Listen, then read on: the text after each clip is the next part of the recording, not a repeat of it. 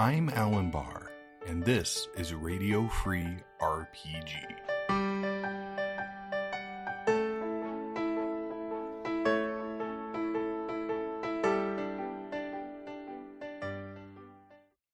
Hello, I'm Alan Bahr, and welcome to Radio Free RPG. Today I'm joined by my guest, Steffie de Vaan. I totally butchered that after practicing. Well, that's very gracious. Thank you. Apparently, it's been a week of struggling with names. All of my podcasts this week, I have felt like I'm constantly apologizing for names. So, Steffie is an RPG writer, designer, developer, and wearer of a myriad of hats inside the game industry. And I'm excited to be able to chat with her today. Hi, Steffie. Hey, Alan. How are you doing? I'm good. Busy, but good. Well, busy is good. How is the weather out in the Netherlands where you are? It is rainy and grey and bleak, so pretty typical for a spring day. Fair enough. It is full of snow here. We currently have about 6 feet of snow in my driveway. So, yeah, that's also an option. Yes. So, Steffie, you do a lot of different things inside the tabletop RPG industry. Why don't you kind of run us through how folks might know you? Yes, so I design games, I develop them for others mostly, and I write. So the design games I used to, it's currently on pause, run a Patreon with Elizabeth Chai Predikun, who's one of my all-time favorite designers, and we came up with a bunch of weird games. The last one was about a city built in the rotting womb of a dead colossus. And then people also hire me to develop games for them. I've done a bunch of work on games like Vampire the Masquerade. That's probably the most famous one. And then people also hire me to write for their games, like the many tiny editions that you bring out. Very happy to be a part of that. And Ravenloft and the Stargate RPG and My Little Ponies and stuff like that. I am usually very flexible on what people want to hire me for. So I guess that's quite the gamut from Vampire the Masquerade to My Little Pony. You've covered a wide swath of territory there. Yes, and they're not allowing me to write vampire ponies, so they are not. I didn't even pitch it, to be honest, because I like the range. So if people go like, do you want to write something horrible and dark and dreary? I'm like, yes, awesome. And then they're like, do you want to write cartoon ponies? I'm like, yes, awesome. I can't argue with that. I look forward to the inevitable crossover, though. Yes, we'll do a Vampire Pony spin-off on the Patreon someday. Excellent. So you are part of the team at Angry Hamster Publishing. Yes. Which is, and I'm not sure of the structure there per se, but I know it was founded by Liz Chypratikul. Mm-hmm. And she brought you on as sort of the second person. Yes. Kind of historically there, and the two of you worked together for a long time, and now the team has grown again with some new additions. Yes. Liz tends to hire me for everything. I'm very happy with that. I tend to hire her for everything. But yeah, she let me develop the new second edition game, which is pretty much developed. She's doing a second pass simply because I also wrote on it, and it's very hard to develop what you write because you catch some sort of blindness while you're writing, and then you don't see the things that don't work anymore. But it's basically finished at its core. So now it needs art and editing and layout and everything like that. But yeah, so that's wonderful. We have a working game. That's great. The first edition of which is one of my favorite indie games from that era. I sort of view, and it's tied to how Kickstarters perform, but I view these kind of discrete little eras of indie game design as Kickstarter has shifted. You have these sort of trends that shift in the industry, and which was kind of at the front of the Kickstarter still new and fresh trend. Mm-hmm. And we've moved into Kickstarter's a little bit more mainstream and foundational, and also being used for things like zines now, and so the tone of what you see on Kickstarter does change over time, and which kind of came at an earlier era, and it's a really great game. Yeah, I love it. I wasn't part of the team back then, but it's so good. But Liz thought, and I do agree with her on that, that the mechanics were a little wonky. They could have been more unique and more streamlined. So we did a big overhaul. We updated the lore. We changed some of the lore. Basically, well, it's like any game. You design a first edition and you love it, and then a couple of years later you read it and you've gotten better as a writer and a developer. And now you read your old work and you're like, it's good, but it could be a lot better. I have no idea what that feels like. Yes, never happens to you. All my work is amazing right out of the gate, or terrible, depending on who you ask. Yes, So, and it doesn't change. It remains no, either amazing or terrible, but there are no shifts. no shifts. I can do one or the other. So you and well, this is not a significant portion. I would say it's a reoccurring theme in your work, and that is the presence of sort of modern occultism and horror between witch and vampire, and a lot of the little. You did a year of postcard games with Angry Hamster. Yes. A lot of these games feature some sort of modern occultist horror elements to them. Yeah. And I would say that's a very strong sub theme in your work, if not the main theme for a lot of your work. Yeah, absolutely. A lot of gothic things in there too. Is there a reason that particular set of genre themes appeals to you? I mean, probably, yes, probably deep psychological reasons, but no, I love occultism. I'm utterly fascinated by the whole thing. Even when there are streams and theories that I do not ascribe to, Mm-hmm. I'm utterly fascinated by how they work and how people think. I'm currently binging a podcast. It is called Schwepp, The Secret History of Western Esotericism. And it's amazing. You get all this stuff about Plato and Socrates and Pythagoras. Like, Pythagoras was so weird. So weird. We know him as the math guy, but he was a weird cult freak. Um, and I just did you know that Plato got abducted by pirates once and sold, and then he was bought by somebody who was a huge Plato fan, and he was like, "Oh my God, Plato, let me just buy you and set you free." And I just love that shit. I could read about that all day long. So that is what comes back in my games. I did not know that about Plato. That's fascinating. That is so And amazing. He's like 20 times cooler now. that's quite the journey. Yes. I can only hope to be so famous one day that if I get abducted by pirates, somebody will lay out financial money to rescue me so I can keep Yes. making my games.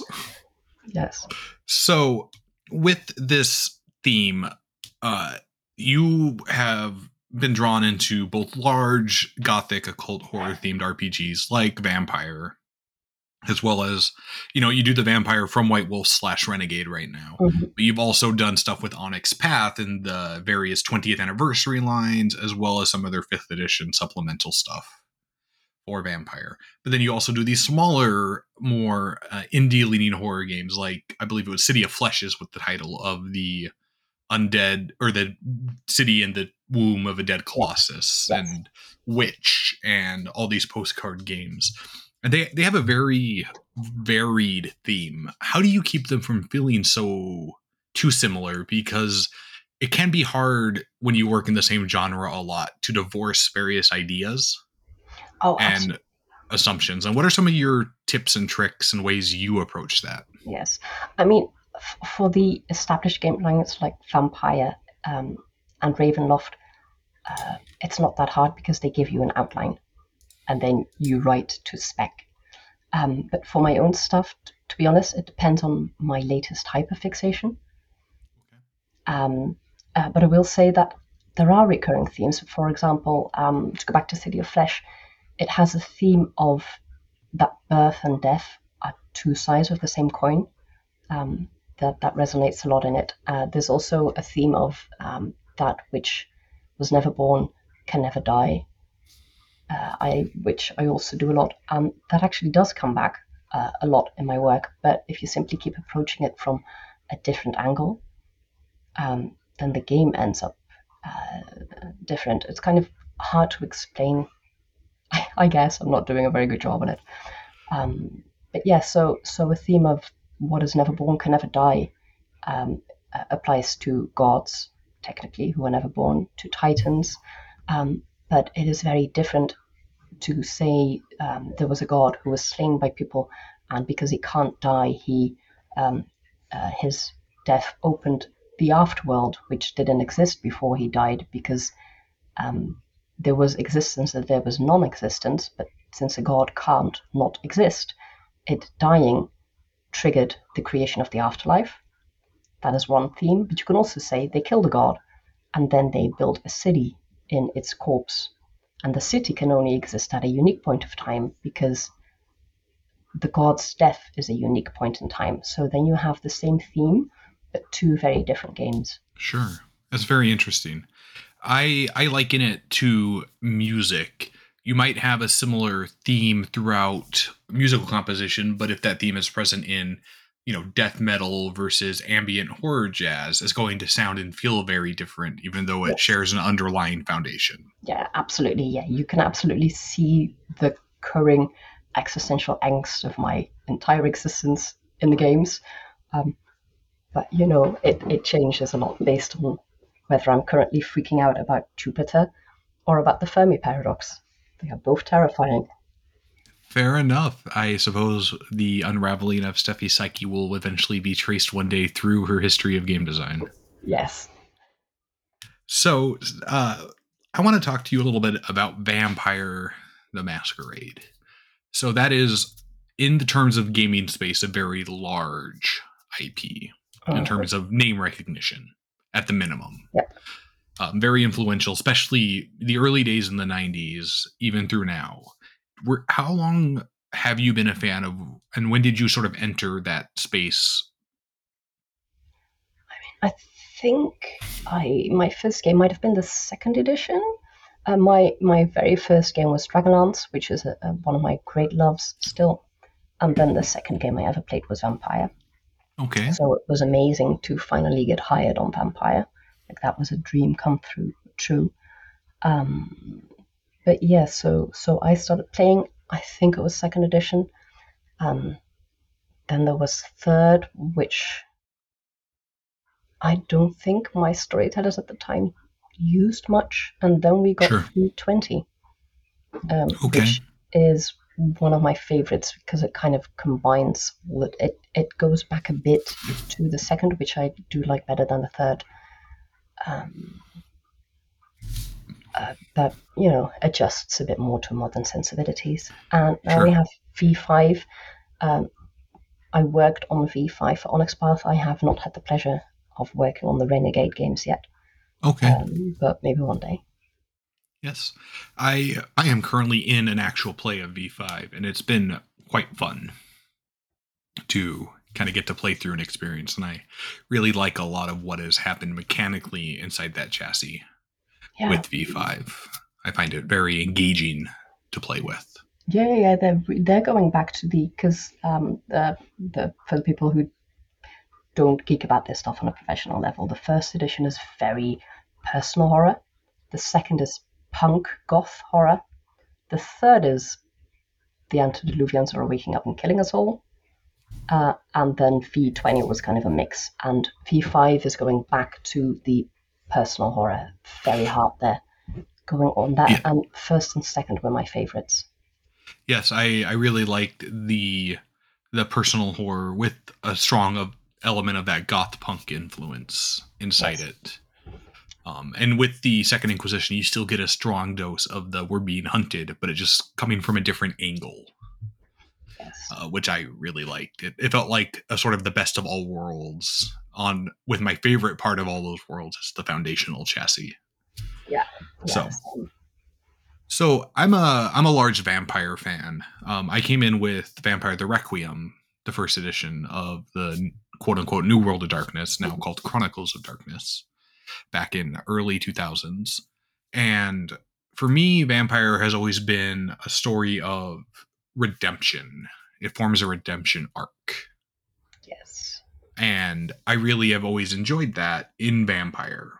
And one of the things I really like about your work is when you present horror, you present it in a way that allows the players and the GMs and the readers to engage with it while still having an option to be good people and do the right thing, which is something that some horror can miss the mark on pretty easily. Yes.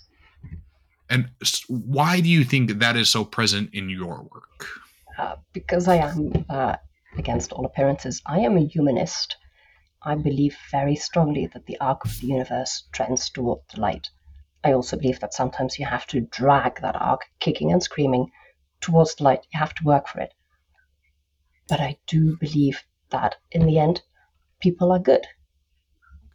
I think, and that is not to say a saying that humanity is good, but I think most people are good. I think most people are kind. I think we suck at long-term planning. Like, you see that if there's like a dolphin or a whale beached, people will go out of their way to get that animal back into the water. Like, they will do anything. And then you ask them, hey, should we save the oceans so that the whales and dolphins can continue living there? And that's too complex. And I think Okay. that's a brain thing and a foresight thing and a planning thing, but not necessarily a kindness thing, because how much we go out of our way to do save individual animals that need our help proves that we are empathetic beings. It's an interesting approach to that philosophy. One of the things a lot of people don't know about me is I extensively study and read philosophy, and I really like that sort of humanist approach to thinking about how human beings interact with the natural world around us. Yeah. And I think that's an excellent sort of anchor to guide you as you are moving into telling horror stories inside the role playing space. So, shifting away from horror, let's talk about My Little Pony. Yes. We're going to give our listeners whiplash here. My Little Pony is arguably, outside of gaming, a much larger IP than Vampire the Masquerade, even. But Yes. inside Absolutely. gaming, I don't think you could level the same charge. I think it would be constituted as smaller in terms of reach and influence and impact. What was it like working on My Little Pony? I love it. It's amazing because the My Little Pony franchise resolves around non-violent conflict resolution, and also about the fact that very often your villains are not evil. They are misunderstood, they are flawed, they are hurt, but most of them are not evil. You can get through to them, you can befriend them, and you can make them good. Okay. Um, and within the spectrum of modern games, writing for a game that says your villains are ultimately good people once you get through to them, and also you cannot punch them in the face, um, that is novel and very, I don't know, I'm loving it. It's very optimistic, it's very light. Sure. It dovetails nicely with that humanist bent we were just talking about. Yeah, absolutely. And also because years ago, like 20 years ago, I was writing for a game. It was called Unique Creatures. It was an online game, and it had a similar approach. And I was a lead writer for that project. And back then, it was very back then. People were like, "Oh, but you can't tell interesting adventures in a world where everyone at their core is good. How are you going to have conflict?" And I'm like, if you can't tell that story, then you're a shit writer. There are so many interesting angles where your villains don't have to be evil and you can reach a common ground. And it's the complete opposite of what I usually write. But that is why I enjoy it so much. Like, it allows me to stretch a different part of my imagination. Sure, that does sound. I enjoy as a writer myself the stretching, so I absolutely empathize and understand that, and I think that makes perfect sense. But the real $1 million question is, which pony is your favorite, and which one are you most like? Um, oh, that's such. I love Rainbow Dash. because she is that girl has no sense of perspective or inhibitions. She just goes. Um, I think I am probably more a Fluttershy. Okay, that makes sense. I would love to be Twilight, but I lack her leadership capacities. So Fair enough. Well, if it helps, Fluttershy is my favorite, so that's a good choice. yes, I love her focus on animals and nature and doing the soft, gentle things. I think that's a wonderful attitude to have. So, yes, yes, it is. but if I am being honest, I am probably more like Rainbow Dash. Just go, go, go. No sense of inhibition. Don't stop to think about it. It's okay. Yes, yes. Go punch that cloud in the face. Yes, I. Anyway, moving past that, now that we've exposed my secret love of My Little Pony to the world, although it's not so secret, what are you excited to be working on that's upcoming? Now, obviously, I know you can't always tell us everything, but just in a general sense, are you having anything happen that you find engaging or is forcing you to consider and stretch and grow as a creator and writer? Let me see. It's so hard to keep track of projects because you write them and then you send them off into the void, and then half a year later, people are like, "Oh, the book is done." And you're like, "Was I on that?" Um, I am working on something for the new edition for Pugmire, which I'm very happy about. It's not a super new direction for me, um, but I love Pugmire, and I consider Eddie to be like a friend, and I've never been able to get him to hire me for Pugmire. So this time, finally, it's happening, and I'm super excited because I love the world that Eddie built on this. That's Eddie Webb. And I love the idea of these dogs just living in a post apocalyptic world where man has gone. So I'm very excited to be writing for that. It's not what I'm currently working on, it's still a couple of projects down the road. Sure. Yeah, I'm looking forward to starting to that, which should be in about a month. Right on. That's very cool. Pugmire definitely was, when it came out, sort of a, I won't call it a trendsetter. There are games similar to it that sort of existed, but it definitely raised, I think, the level of awareness of those games in the market. Yes. And it's a very well done game. I have a friend who paid to get their dog in as one of the iconic characters. Oh, that is so amazing. Yeah, I love that he That's presented that as an option for people. yes. If I had had a dog at the time, I probably would have done it. Luckily, I didn't, and so my budget was safe. But so, with all this work you do, what do you find to be the most challenging and hardest part of being a freelance uh, designer and creator and industry worker? Well, there's the practical aspect of you have to keep in touch with people. It's the kind of industry where if you um, don't keep in touch with people, they will forget to hire you for their next project. There is a constant hustle of going to people and saying, "Hey, do you have anything coming up? I'm available." I will say that currently people have been approaching me, and I've been telling them like, "Get back to me in July because I'm fully booked." So but that is very, very rare. Usually, you're the one chasing your next project, um, And I and suppose it's that probably sort of runs counter to your, if you identify with Fluttershy, who is very shy, that probably oh runs yeah, counter to your oh yeah, I inherent don't like nature. that. I always worry that I'm like, no, but I reminded that person that I exist a year ago. But that is not how the industry works. Um, and also nowadays, it helps if you are a content creator as well as a creator. Like it Yes. helps if you have a TikTok that does very well or something else. And I do not like that. I just want to write shit. Um, but I can deeply relate to that. I Social media is the bane of my existence as a publisher, marketing and the constant content posting. I struggle with it. I would rather write and produce and lay out and art direct and get the book out. yeah, and you're not just marketing the product; you're marketing yourself constantly to Yes. people. And yeah, that's hard.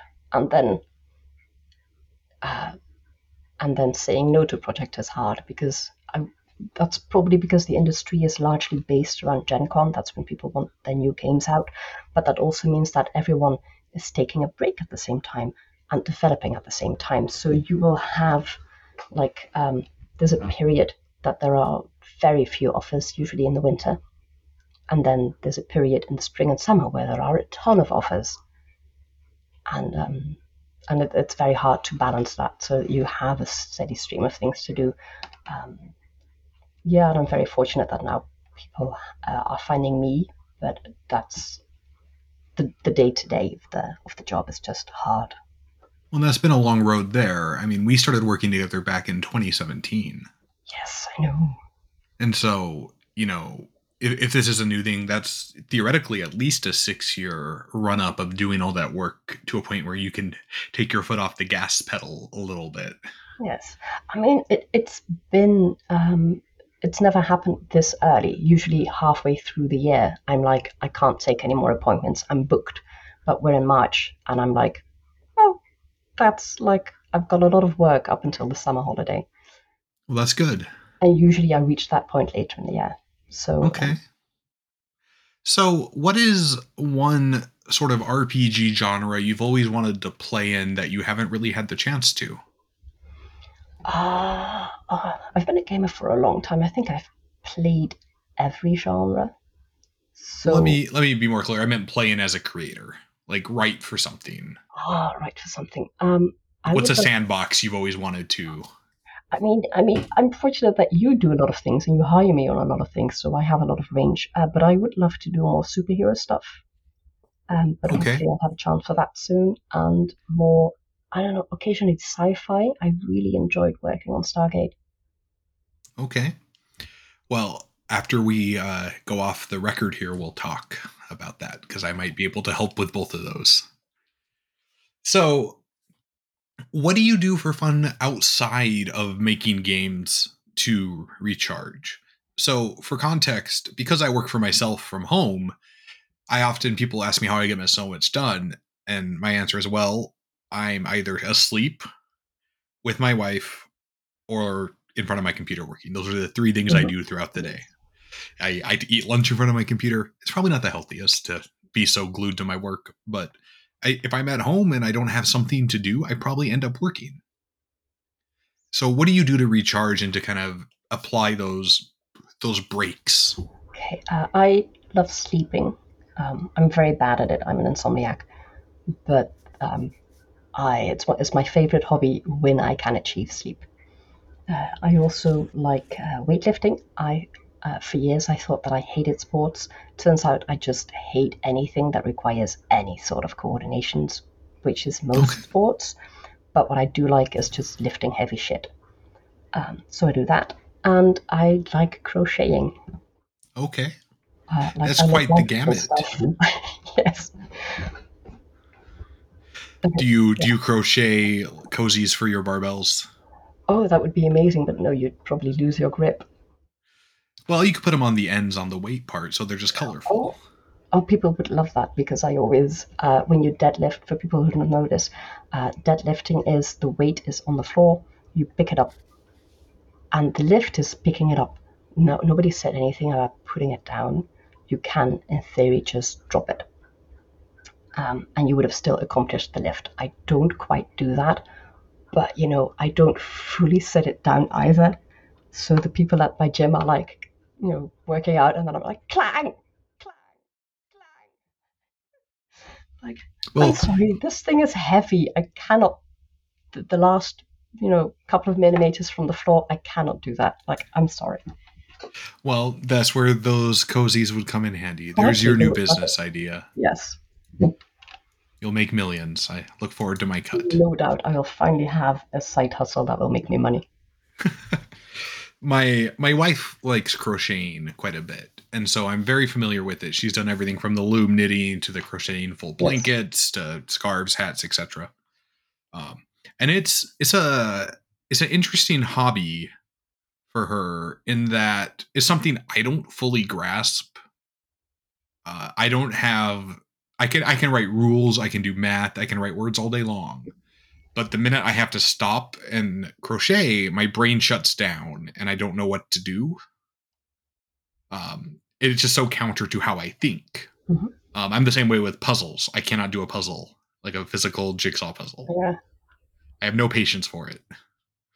Um, and one thing I've really strived to do the last year and a half is push myself into hobbies that are outside of my comfort zone. Blacksmithing is something I've done. Cooking, I love cooking. I do that quite a bit. Learning some new skills like candle making and soap making, trying to find things to force me to do new things. And one thing that I've learned is doing those things often gives me new ideas for my game related work. Um, do you find that to be the case when you pursue these new hobbies? Um, no less. I will use it in my characters who suddenly are all weightlifters who crochet. But less in the hobbies. But I will say that Jason, I think it's Cordova, um, does a Brindlewood Bay game, which is all about old grannies who knit and solve Okay. eldritch murders. And I am so jealous that that is not my game. Well, I will tell you that my wife would love some sort of hex crawl map making game where you have to crochet the map as you explore it. Oh yeah. So there's an idea. I don't know enough to make that, but feel free to run with it. I have no idea what I'm approaching with that thought process. I mean, it's a Uh, pattern making game, but patterns are hard. Patterns require thought. right. And it's interesting to me because I will read these games out there, and some of them have been ones you've worked on, like City of Flesh, and some of the mechanical applications are so counter to how I intake and process games. And this is not a critique or a bad thing. It's just our brains work different ways. And for me, I have to stop and I have to slow down and I have to think and really make an effort to like, hey, I have to kind of turn off everything I know in order to fully get this without, Mhm. coloring it with my experiences. And City of Flesh was like that. And I really appreciated that it made me stretch just as a consumer of games. And that's one thing I love about consuming such a wide variety of games. Do you feel like working in so many different games with such a range has allowed you to switch those gears really easily? Oh yeah, yeah. I'm not necessarily as a player because that requires you to dive more into what you can do. Um, but as a designer, it's very easy for me to read a system and go like, oh, this is how challenges and tests work, and this is how the skills work, and so this is how you write an adventure. Yeah, that's super quick for me nowadays. That's good. That's definitely something that I have been trying to get better with. I definitely find myself as designers, I think we sometimes get in ruts where we have these little rules or tips or tricks we like. And so we just kind of reuse them a lot. Yeah, I also love playing with mechanics. That's with the original Patreon that Liz and I did. We did 12 games, six each in a year. And we tried to come up with, I think I recycled two of my mechanics, but that is still four different mechanics across six games. I love experimenting with mechanics, and I won't say that all of them are equally successful, but Sure. I do love experimenting with them. And I also think for a $5 Patreon game, you can get away with that. Like if you're selling a big game for $40, your system has to work. Sure. But for a $5 Patreon, you're like, this is the basics. You might have to do some tinkering at the table. Sure. And there are some people who like that and they are drawn to those games. So I think that that makes sense. And it's good to be kind of experienced in both of them. Yes. So we are getting close to the end of our time here. There are generally two questions I always ask. And I try to prep people in advance. And I sent you a message with them both so you knew.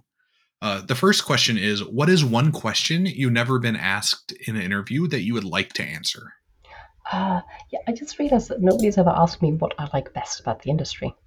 What do you like best about the industry? Okay. So because I realized when I came up with the question that my answer shifted because when I started, it was working on game lines that I used to absolutely geek out on as a teenager and later as an adult. I often tell people this, but Vampire might have saved my life. It was a game that I attached a lot to in a very dark period of my life. It was wildly important for me. So to write on that is amazing. I think Ravenloft was one of the first D&D games I ever played. So, and I got to write an official Ravenloft adventure. So, if you'd asked me like even 3 years ago, I probably would have said working on all this amazing stuff. But it shifted. I think that might have been in the pandemic actually. But it shifted to the thing I love most is the community and having all of these friends who are so talented and so creative and constantly making me so jealous of the games that they make that I go, why didn't I write that? Um, but I love seeing what everybody makes, and they're just going, oh, that is my friend. Did you see my friend? My friend is so talented. You need to go buy their game. Um, and I just absolutely love that. And then to see those people boost my games and do the same, like, oh, they love me too. Um, that is that's been amazing. And I don't know if that amplified during the pandemic or if I finally stopped long enough to notice during the pandemic. Could have been either, but that is by far my favorite part nowadays. I mean, I think that speaks a lot to the quality of both the people you've surrounded yourself with over the years, as well as something I've noticed about some segments of the industry, which is how supportive they are of everybody doing the cool new thing and being excited for them and cheering them on. Yes. Wonderful. Well, Steffi, as we close out, do you have any questions for me? Yeah, if there was one part of the game designing, so from inception to game, that you could outsource to a clone of yourself, what would it be? Oh, a clone of myself. Yeesh. Yeah. Oh, that's a hard one. Wow. Is there even room in the world for you and your clone? um, I it's hard to say because as a publisher, I get to outsource whatever I want anyway, as long as I'm willing to pay for it. Yeah, yeah, that's true. Right? And so I already don't have to do the things I dislike that much if I don't want to. I just have to be willing to pay.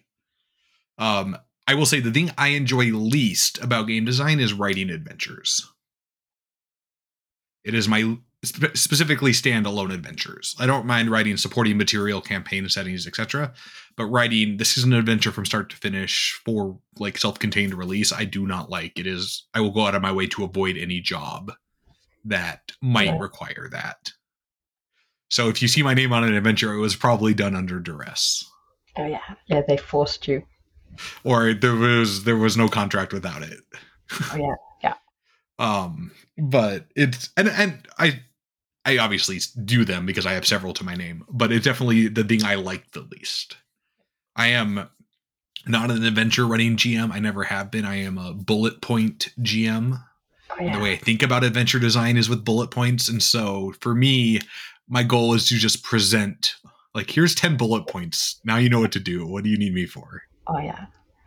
Yeah. So, I will say my adventures tended to have bullet points, but I actually I worked when I did the Ravenloft adventure. I had bullet points because they're nice and neat, and they were like, "That is forbidden. You can't have them." It's like, no, really? yes, I Oh, didn't do them. okay. Good to know. Well, I'm just I, glad that I I'll have to handed in make a sure in every contract I have for an adventure that I'm allowed to have bullet points now. yes. I'm just glad that I sent in my first 2 pages to see if I got the tone right. So I was caught very early on, and that I just knew not to do it. I would have hated to have done that at the end of everything. Oof, that was a hard question. So there's your answer, I suppose. Yes, Alan does not adventure like writing writing. adventures. Nope. All right. Well, Steffi, if folks want to find you and support you online, what is the best way for them to do so? Right now, the best way to simply find me is on Twitter. I'm available as long as the site lasts as 100 things I love. And then in my bio, there's a link tree leading to the Patreon, which is currently paused, but also to my website, which has all of my indie games and my itch show page and stuff like that. The best way to support me is to buy the games that I designed, either indie or as community titles, because I get a part of the revenue. Okay. Well, thank you very much for coming on, and I appreciate you making the time to have this chat. Yes, it's been my pleasure. All right. Folks, I'm Alan Bahr, and this has been Radio Free RPG.